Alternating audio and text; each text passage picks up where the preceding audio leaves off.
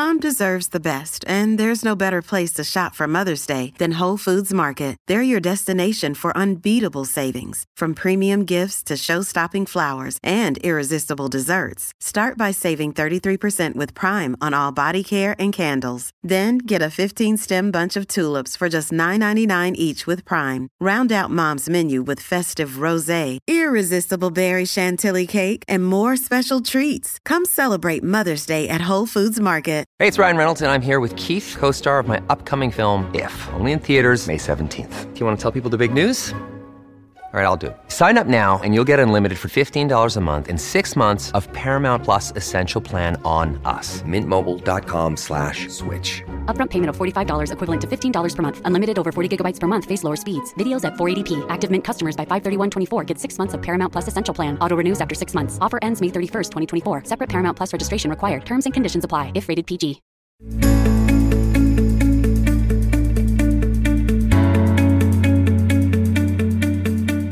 Everybody, and welcome back to In My Heart, a podcast truly about all the things in my heart and finding our freedoms. I'm your host, Heather Thompson. My next guest, Lawrence Viscontini, is a decorated wellness royalty. He is certified and authorized. I mean, if you've ever taken a fitness class, the likelihood is that you have already experienced his work. He is an innovator, an educator, and an award-winning mindful movement specialist. Lawrence has traveled the globe offering world-class secrets in mentoring, fitness, and spa programming for properties and for people for more than 3 decades. He has created fitness and wellness programs for the likes of Equinox and Gold's Gym International, to name a few. He is an expert who has seen an industry through vast growth and change. He is a pro-aging specialist, a lecturer, an author. He sits on councils and advisory boards, and he is highly philanthropic. He runs the show as he runs around the world, but today he is here and he is in my heart. Lawrence, welcome. Namaste, namaste to your viewers. Thank you for your interest in my work. I am humbled, I'm honored, and this is a big deal. You're a big deal. I mean, dream job alert. You travel the world teaching and creating group fitness and wellness programs on an international level. And right now you're in Greece. What are you doing in Greece? I live in Mykonos from Easter to Halloween, and then I spend the winters in Puerto Rico. New York is a little flat that I use for medical checkups and things like that, because it's a great stop off and theaters open or closed or shopping. But I don't love the cold. I love the cold when it's not part of my daily lifestyle. Right, when you can visit it and leave. So you have found that nurturing your optimal health and wellness is in warmer climates. Absolutely. I follow the sun, or I'd say the sun follows me. Yep. That's amazing. So, I mean, I just love that little tip right there that you said, this is who I am, and I know this about myself. And we don't do that enough, I don't think, Lawrence, generally speaking. Really listen to our inner voices and say, this is who I am. But you've made a life and career out of teaching, really, and sharing fitness and yoga and Tai Chi. In fact, I think you are one of the only trainers in the United States, or very few trainers, who has actually been granted like permission, right, from Japanese teachers to actually be, I want to call it like a sensei of Tai Chi and wellness, all around wellness. Can you just tell us how you got started?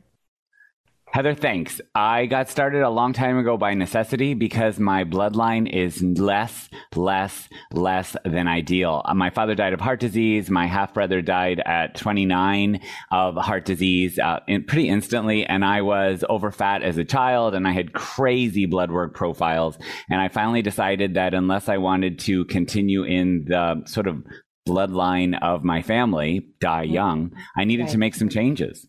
And so I started making some movement and mind changes, which included what went into my mouth as well as what came out of my heart. And people started saying, oh my gosh, what are you doing in college, right? And I thought, I'm not really sure, but I'm eating less and moving more. And then I thought, when they said, well, tell us too, I better start to get certified because I don't want to do anyone else harm. So I went to Washington, D.C., and American Council on Exercise had something called the gold certification for group fitness. Gold just meant there were no standards. There were no books to study. You think you know what you got? Come and sit for an exam in Washington, D.C. I went and I passed. I've kept it current since the 80s and added subsequent certifications, of course, and started in fitness from lifestyle. I didn't love to move. I don't think fun is Tabata. I don't think fun is saying, oh, I really want to go on a 5-mile hike and then prepare for a marathon and help other people, like-minded individuals, do the same. Nuh-uh.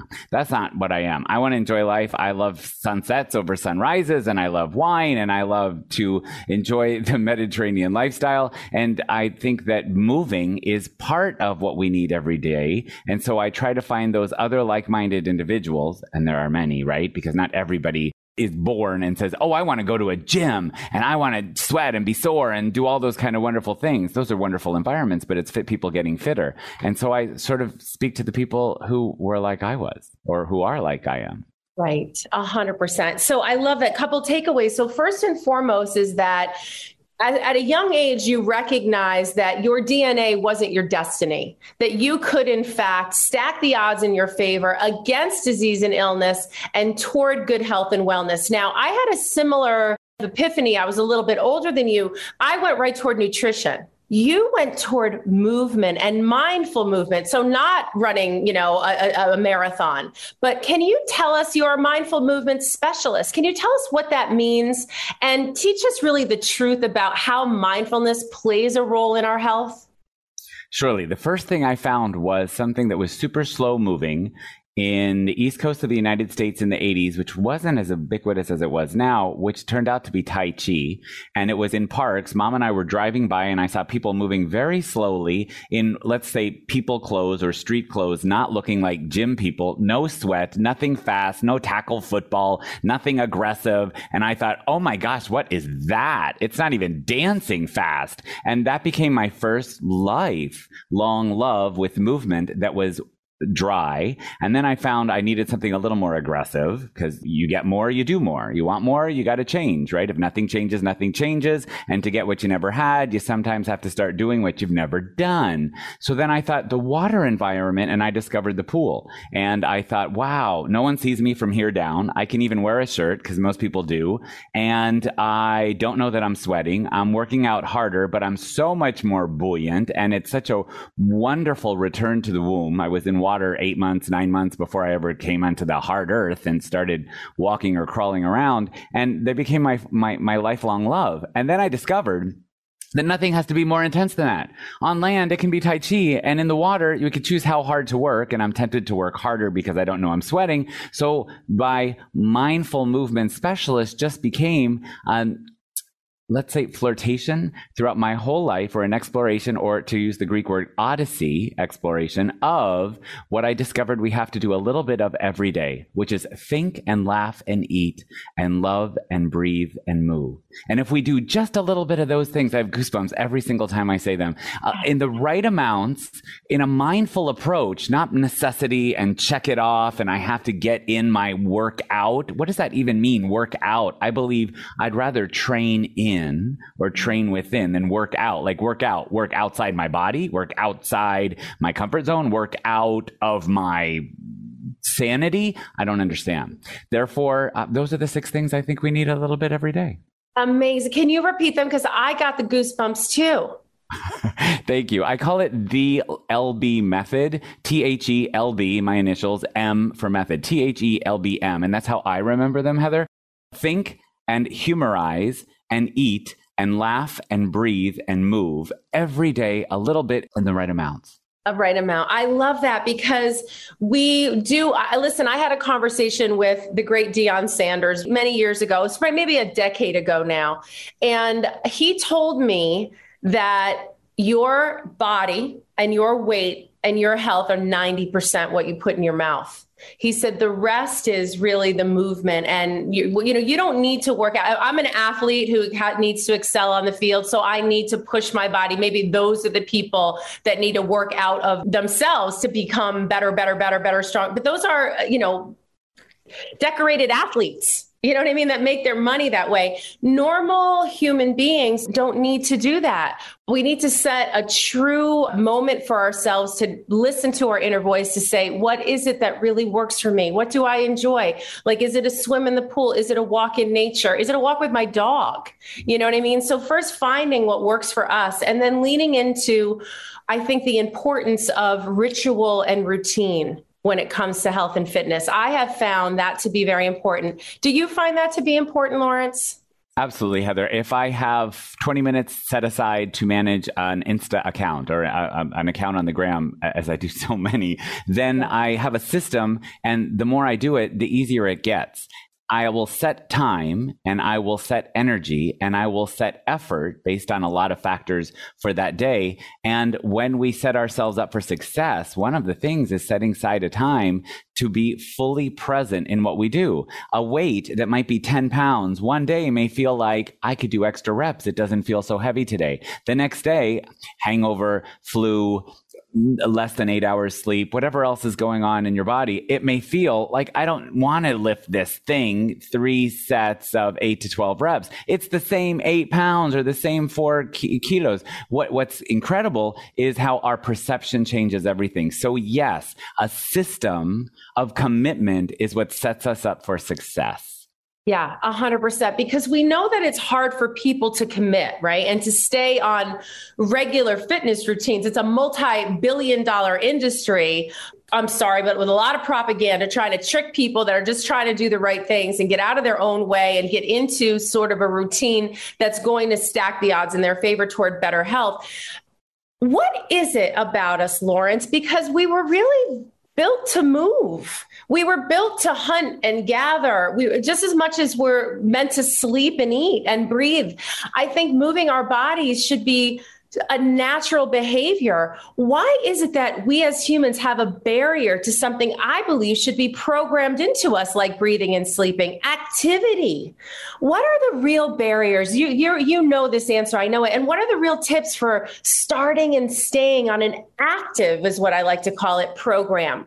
That we know is a loaded question. I love questions that become sort of keynote addresses all in their own. And that was just brilliant.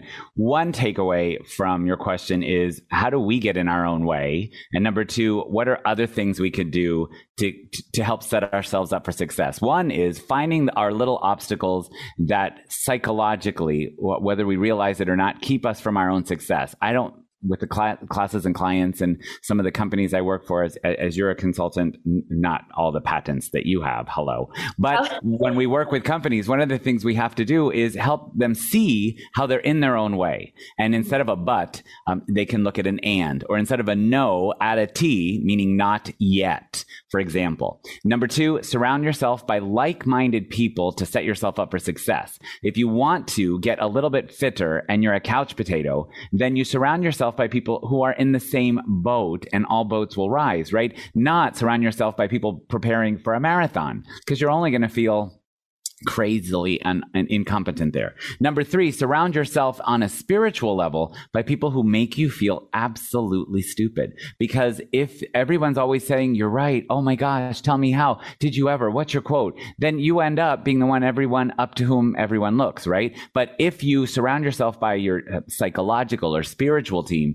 that makes you feel kind of stupid, which I do in mastermind groups, then wow, then I know I'm always on the right track because I'm learning and writing and taking notes and thinking of those kind of things. What's born in us to move, Heather, is different amounts of movement based on where we come from and our socioeconomic status. And unfortunately, number four, our fitness environment, let's say our Western established fitness environment, doesn't set us all up for success. It's the choir preaching to the choir for new ways for fit people to stay fit or get fitter, but not to get the people, the masses, who don't know what a form of movement could be, and make them feel welcome. I don't believe that movement or gyms are mandatory for everyone. I believe that movement and gyms must make everyone feel welcome should they make a choice to walk in through those doors. without ever having the words appear, beginner, intermediate, and advanced, because those are yet more labels on more people.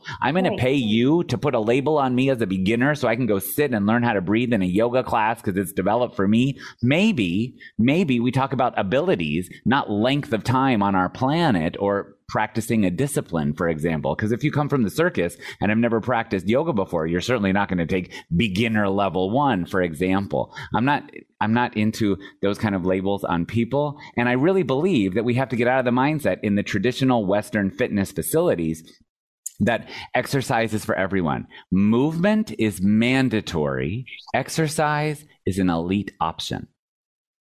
I love the way that you put that because, listen, you've been doing this since before the turn of the century. I mean, from Richard Simmons to Jillian Michaels, right? From, anti-aging to pro-aging. You just mentioned what I would call it. I know you've called in your lectures, wellness without walls, right? I love that. You've seen it all.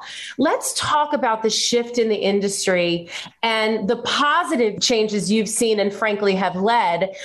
And some of the things that are not changing that we need to change as people, because propaganda will have it that, well, we're out there as human beings trying to figure it out. And yes, the gyms and those ads speak to the fit.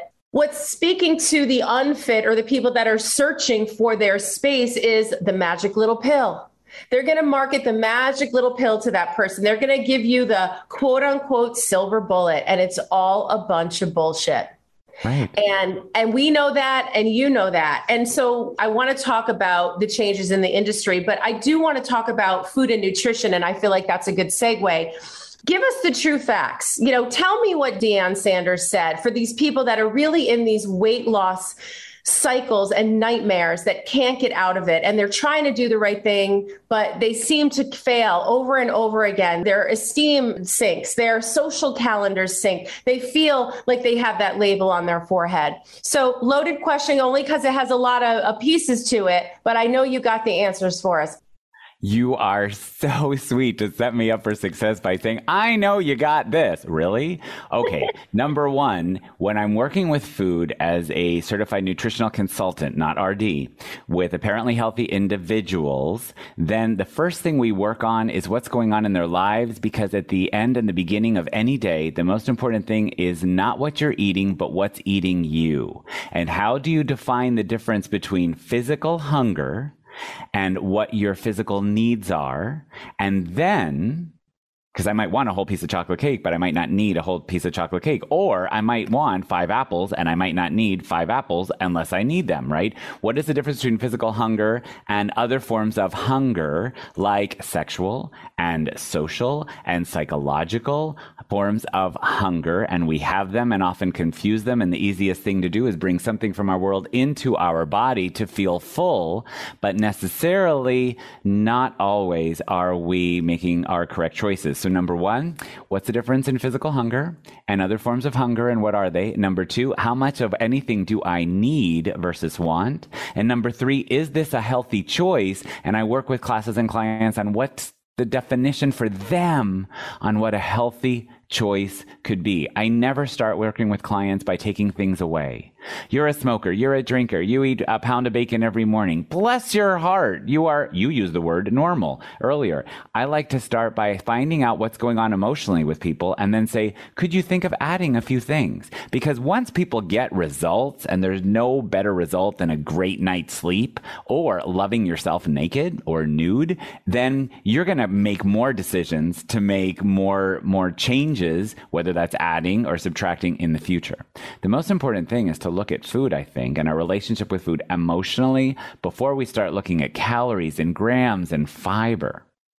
Menopause was an issue for me. When I went through menopause, my hormones were changing and the weight was piling on and my progesterone was messed up. And it was like pound after pound. Healthy weight loss is like a pound a week. I was gaining a pound a week. It was crazy. And so once I got my hormones figured out, I plateaued again and I got to a place that was good. And what I found is I weigh myself every day right now. It's just the way I keep in touch with myself. When I need comfort food or when I've binged or had partied or whatever, I can see on the scale in about 48 hours, I can see a pound or two come on me. I see it happen. It's literally for my body. But now what I've done is instead of freak out, I accept that it's going to come.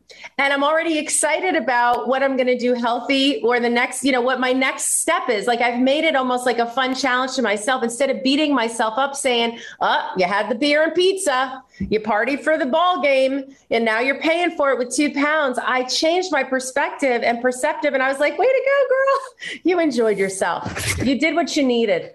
There is no cookie cutter side. Yes, we do have some recommended daily allowances, and we have, amount of weight that, that BMI index that we should fall in between. But I think that BMI index is pretty generous. I think there's like a 10-pound slide between healthy weight and unhealthy weight.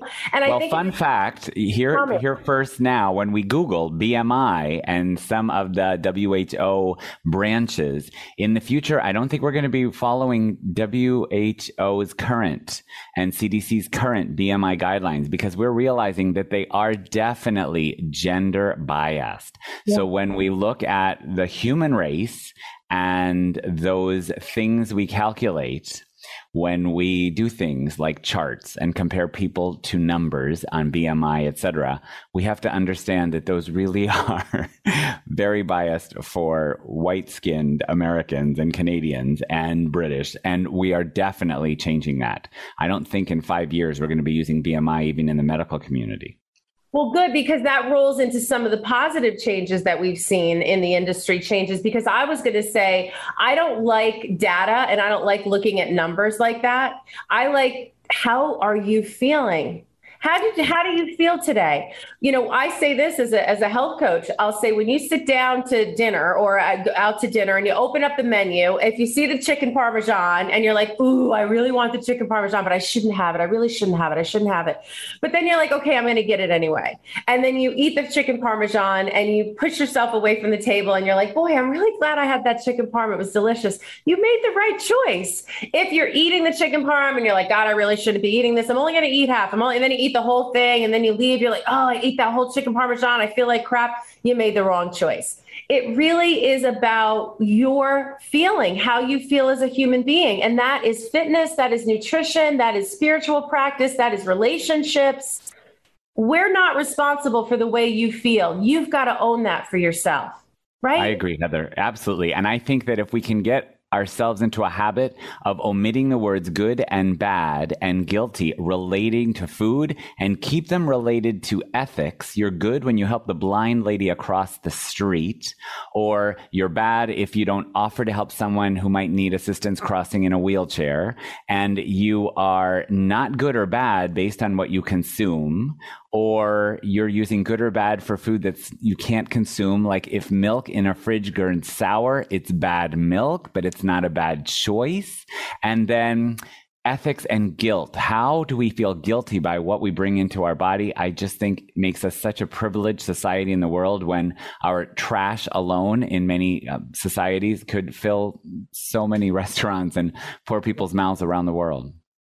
Yeah, I think that excess is a big topic that we need to look at as Americans, and, not what, but how much, you know what I mean, is really a good, so crowding out maybe not so good choices with better choices, you know what I mean?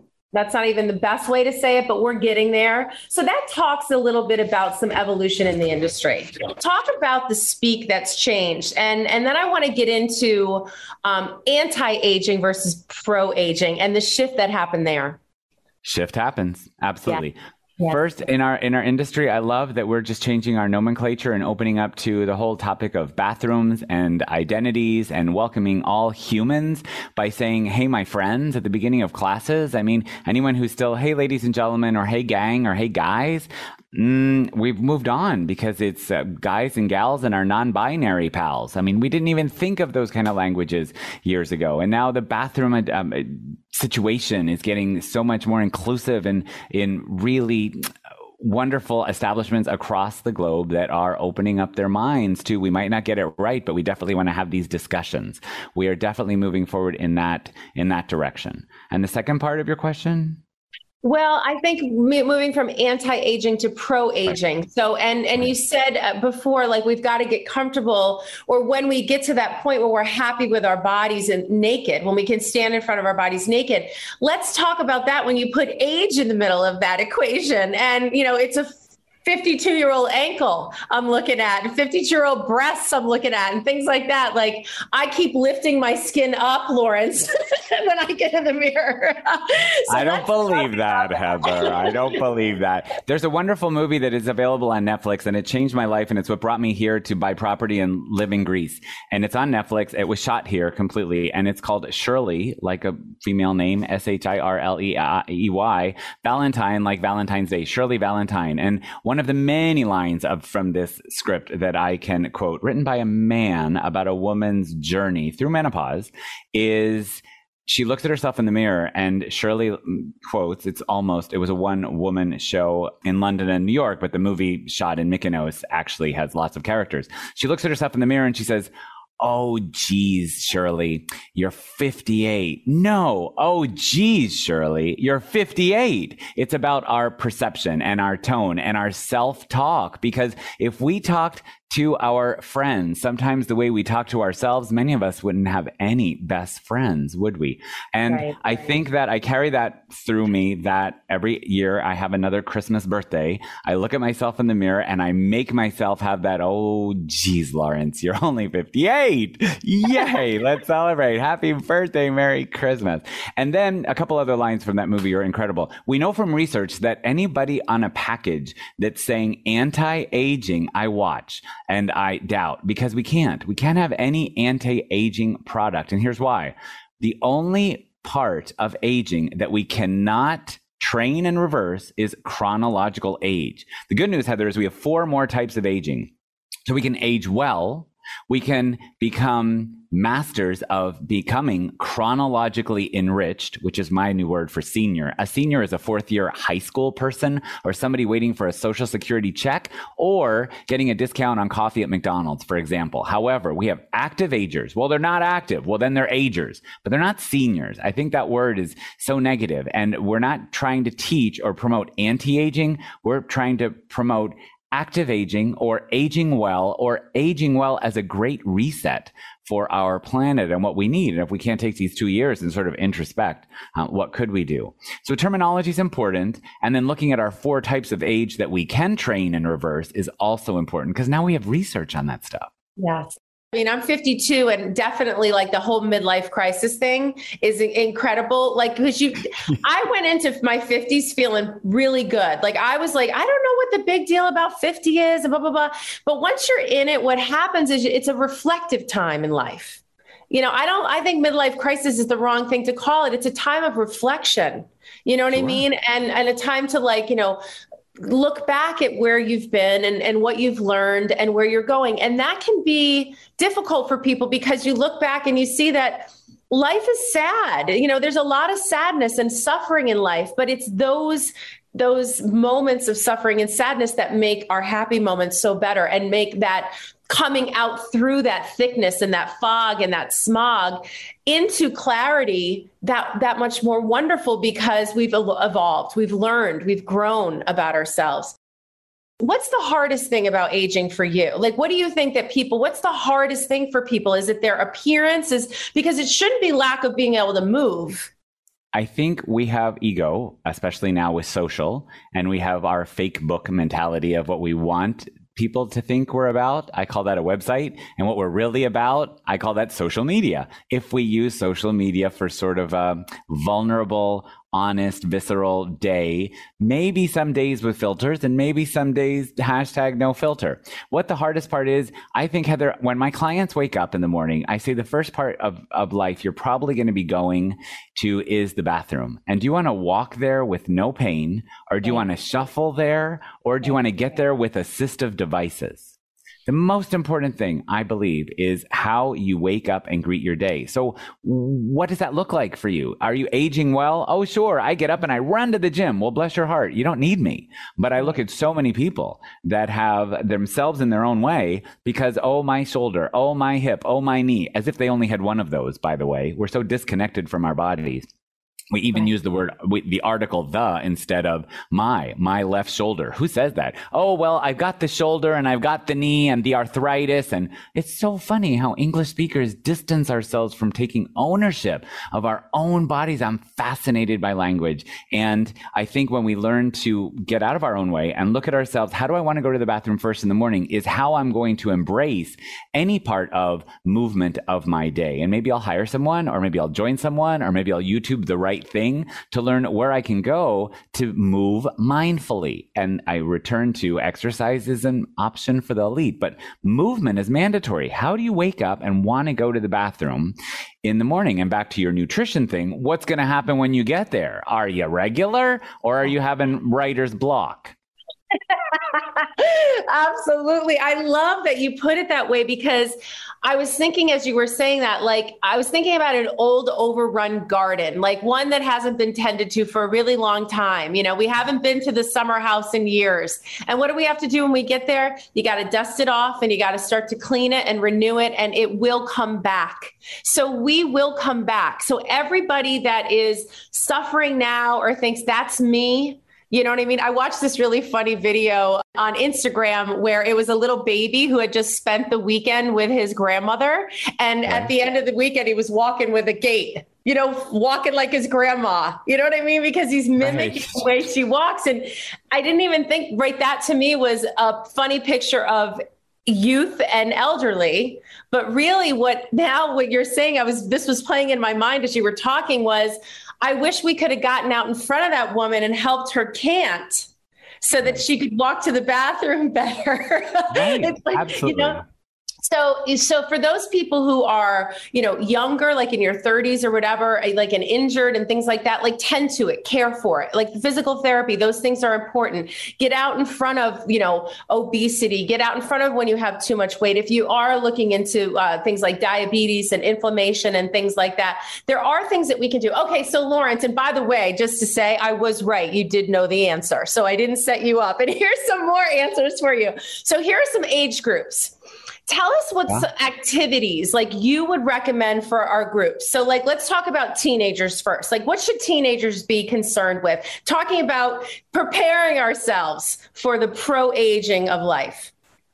I think the most important thing we need to do is for every population, and I'll say it, and start as teenagers, start as pre-millennials, start at Generation X, start in our kids' schools, brain training, self-care, some form of meditation or mindfulness. If some national companies and devices put even 1 minute of breathing now as something measurable, we must know we have peer-reviewed, published, and refereed research that guarantees the overall quality of our life improvement. Self-care, as I repeat, I also think it's important that we look at how we can fulfill our bodies so that we, as we say in Tai Chi, we can't serve tea from an empty teapot.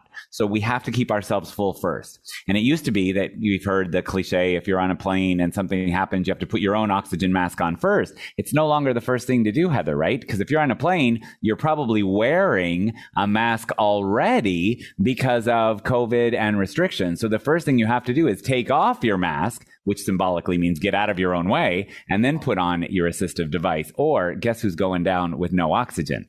And then the third thing is as brain training. We know now we're not born with a definite number of brain cells. We can kill them off, stress, smoking, and alcohol, but we can also make more. And that's not just called neuroplasticity, like playing Sudoku. Okay, that was great in the 90s. But now neurogenesis is 3 things we can do every day, starting with kids, to guarantee we're creating new brain cells. And I love that research, and that's what I work with my active agers on. So teenagers, 20s, 30s, 50s, 60s, 70s, 80s, what is it? Tell us what we're doing for our brain. Where do we go?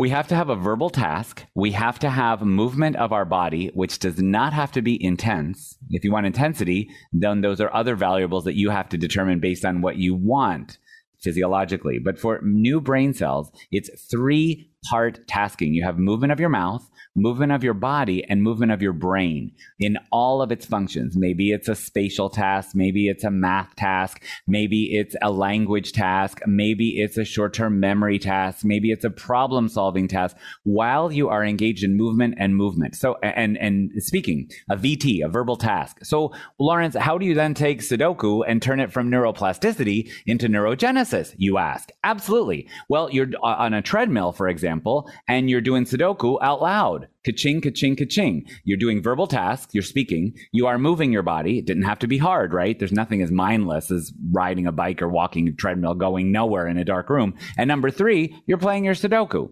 How wonderful is that? I do other things like brain boot camp, where I leave people as spent after 30 minutes of that whole experience as they were as they just finished their taxes. And that's really what we want. We want to overload our physical body to get physical benefits. We want to overload our brain body to make new brain cells. But it starts with little things that you're doing. You could Google and you could YouTube and you can get a plethora of books. I have so many things out there on what we can do just to start to make new brain cells. And it's great to start young. Tell them what book specifically talks about this, Lawrence, of yours. Brain Boot Camp 101. Brain Boot Camp. Okay, so look that up, you guys, because man, that's an amazing tip. And I kind of already know that. Like I do some brain games like on my iPhone. I'll do some, of those kind of brain boosting things like the crossword puzzle kind of thing. But I've never thought about the marrying of movement, speech, motion, brain, thought, that sort of thing. I guess the closest I get to it is when I go hiking or running and I sing out loud. I sing out loud. I do. Because, wonderful. Yeah, when I'm in the woods, I was talking to my girlfriend about this, Memi, like when I found through coronavirus, when I was really stressed out, I would sing out loud. I would sing this Minnie Riperton song, la la la la la la la la la da da. Wonderful. Singing is praying twice. And I realized, and she said to me, I was doing it like unconsciously. She's like, you're calming yourself down. You're bringing joy to yourself and you don't even know it. And I was like, wow. And I found that I did do that. And I ripped that little riff in uncomfortable situations or things like that. So it is soothing and calming to the mind. So Brain Boot Camp, I love that one so much. Good for you for singing. I think it's really incredible. Let's do one 30-second takeaway. Yes. All right. Just take your hands and wave them up and down. Okay. And keep that going. There's no choreography. That's it. You can't mess up. You just keep going that. Tell me the name of the last song that you sang, the title of the song. Loving You. What was the second word in the title? You. Loving You. So the second word in the title is you, right? Yes. How do you spell it? Y-O-U. How do you spell it backwards? U-O-Y. How many letters? 3. How do you spell 3? P-H-R-E-E. And how do you spell that backwards? E-E-R-H-T. And could you say that number in any other language? Tres. Perfect. Done. You relax. Relax your arms. And now when you watch the replay, you'll notice how easy your arms were moving at the beginning. And as we added more verbal and mental tasks, the quality of everything changes. Not a judgment, just awareness. So is the awareness to keep it all moving? Is it like to notice that my arm changed when I was thinking and to keep the flow? Absolutely. That's what it's all about. Keep the flow, yo. Whatever you have to do to input all the senses that we have so we become champions of living. Champions of living. You consult for spas around the world. So outside of fitness and that sort of thing, I want to talk about the spa industry while I have you, because it really is unreachable for so many. And I think that when a lot of people, and I don't know that that's entirely true either. I think there might be a misnomer about the connection of spa and wellness. And when we know it's time to go, like when we know, is there a time that you can help people find when it really is time to take that step towards self-care or take a bigger step toward assisted care? And what can we really find in the spa world? Not only the good ones that won't break the bank, but when we really should seek out a spa to invest in ourselves and make a change. Practical tip, get on the mailing list of every spa in your area, wherever you are in the world. So when there was a special, you know about it and you can go and take advantage of that 2-for-1 or great markdown, etc. Now is a great time of year at the time that you and I are recording this, Heather, where we're starting to think about those kind of things. But this is a timeless message. Number 2, if you're asking yourself, should I bite the bullet and think of self-care and think about a spa and what wellness would give me and what kind of reset could be? Yes, because it's already past time if you've never been to a spa. I don't believe it's a luxury. The prices could make spa visits a luxury, but this spa and self-care are necessities. SPA, S, school, you got to learn something. P, you got to feel like you're in a palace. And A, you got to feel comfortable in an abode, because if you don't feel comfortable, who's going to go somewhere and take all your clothes off and say to a total stranger, here's my nude body, rub hot oil all over me and it's going to improve my wellness, right? Talk about outside of your comfort zone. Yet paradoxically, that is one of the most wonderful ways to stay well and let your PNS or parasympathetic nervous system allow us to heal ourselves. Once a month, once every 4 months, once a year, look at what's available where you are and what your budget allows, or offer trades for each other, for your friends. Touch is one of the most important things we could do to balance ourselves as we are givers of energy and love and light out on our planet, whatever career we've chosen or whatever career we've allowed to choose us. I wanted people to know that it's not just a luxury, a spa. It really is a destination for you to learn new things like about yourself. And there's all kinds out there. I mean, you could go to spas that have hot tubs with fires that are natural built underneath them. You know, there's all kinds of camping spas, and, you know, you can find ritual spas, and you can find really Buddhist retreats that are very minimalistic and not expensive at all. So you're involved in retreats, right? You've been doing some stuff like that, and that all that is on your site, and that's sort of an extended spa. That's why my trademark is wellness without walls. You don't have to stay inside somewhere to find out the energy we have inside. I could talk to you for hours and hours. And I know that there was so much information in this podcast. So I want to talk about 2 more things with you. One is I want to talk about the importance of play. You talk about the importance of play a lot. Can you share with us what that means and why it's important? I believe we have to get out of our own way, as I've said, and not take ourselves so seriously, because we are all angels with one wing. And I believe that the reason angels can fly is that they take themselves so lightly. And when we hold each other's hands in play is how we all lift up. Unfortunately, in so many careers, I find, Heather, a lot of jealousy. I find a lot of fear of, well, I know this, and followers and likes, and oh, but she, and what about he, and well, that team, and maybe not. And I feel that a candle preserves and enhances its focus, its purpose, its heat, and its brightness precisely when it's lighting another candle. Find what is your play, and that's how your candle lights those around you. For me, it's talking on Zoom. Mama always told me to dream big. Then there was a pandemic, so now I stream big. And my life has become a Brady Bunch box, and it pays the bills, and I'm so grateful to that. And I think it is play. People say, what do you do for work?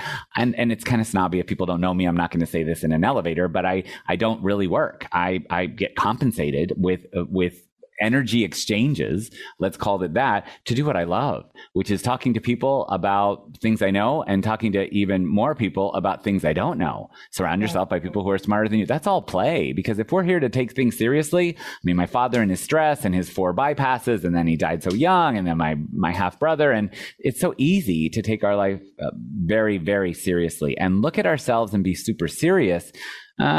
We've got to quote our mutual friend Petra Kolber, #keep it real. And that means find the things that bring you joy, surround yourself by the things that are supportive of you and that allow you to play. If you don't play every day, medicine for ulcers is not really fun. And God forbid you need surgery, because if you take life too seriously, then you're going to say, well, I would do it again. I don't know anybody on a deathbed, if we have the privilege of knowing that our life is coming to an end, Heather, then would say, oh, I shouldn't have played so much. We can learn to take ourselves less seriously. And I've learned pretty recently, way after turning 50, to your point about the introspection that we have going on, that is that we each of us has 2 lives. And our second one begins the moment we realize we only really have one. Right. Exactly. Wow. Just sit with that for a second. Amazing. Well, I just cannot thank you enough for all of this inspirational and amazing information, flipping our perspectives. You guys, just let's take a moment. Normally I ask people how they find their freedoms, but I think to ask you that is silly. I mean, you just spoke about freedom. This was an hour of freedom. This was an hour of finding our freedom. So I don't want to take the question away from you if you want to answer it. But I really think, just a recap right now, for people that are lost or trying to find their way or really doing the right thing, and encouragement to keep doing the right thing, it's really about listening to our inner voices, flipping our perspective, being kind. Laughter goes a long way, getting out of our boxes that we're putting in society. Just give us a roundup, would you, Lawrence? I think it's important to know that feeling lost is a very valid feeling. And remember that feelings are not facts. I think it's important to remember to find the ability to play so that we can think and laugh and eat and love and breathe and move every day in just the right amounts, whatever that means for us. That's our lifelong exploration. And whether we're feeling lost or whether we're feeling found, at least every decade, revisit this book, this script, this movie called Shirley Valentine, and ask yourself, how does this woman's journey to herself, forget Greece, it's metaphorical, apply to me? And how am I on an odyssey looking with quantum vision? In other words, in far future, I'm looking back at my life. And somebody asks you, some millennial, some kiddo looks at you and says, hey, Heather, you're one of those people privileged to turn the century. You were alive in the 1900s and you brought us into the 2000s. And why do you think you were one of those people on our planet? You were one of those people that came through September 11. What did that change in your life? And how did you learn from that? And you were one of those people to go through 2 years of a pandemic. When you look back on that time, did it make you better or did it make you bitter? Did it reveal who you are or did it change who you were? And those kind of questions from quantum. Look at yourself from the point of view of future, deathbed, unfortunately, and look back and say, how do I want to write this script? And right. This is it. This is it. For anyone who wants to get started today, find Lawrence. He's there to help you. He's got so much literature, so much good stuff on. I would keep talking to him for an hour. But for Lawrence, for my listeners who don't already know you and follow you, where can they find you and where can they find all of this great stuff and all this great information that you lend us? Thank you for asking, because my 2 followers are my dog and my mom. So I would love to have some more people. Being on your show, as I said at the very beginning, is the big deal. FindLawrence.com/thebigdeal. We'll give people some gifts like clips of Shirley Valentine. Also, I'd like to say that if you are on any social media besides TikTok, all you got to type in there is Find Lawrence with no spaces and you will find Lawrence. I want to be super easy, in the nicest possible, most professional and ethical way, of course, to find. Therefore, Find Lawrence. It's my Twitter, it's my website, it's my Lawrence at Find Lawrence, it's my email. If you can't find me, then something is wrong. I want to be connected to you in some way. Let me know how I can be of service, because I believe that's my purpose on my planet, is to be of service. Well, and you are of service, my friend, and so much service to so many. I thank you so much to my guest, Lawrence Biscontini. This is In My Heart. I'm your host, Heather Thompson. Be sure to follow along at I Am Heather T. And don't forget to subscribe and download wherever you stream your podcast. Join us next week for a new episode.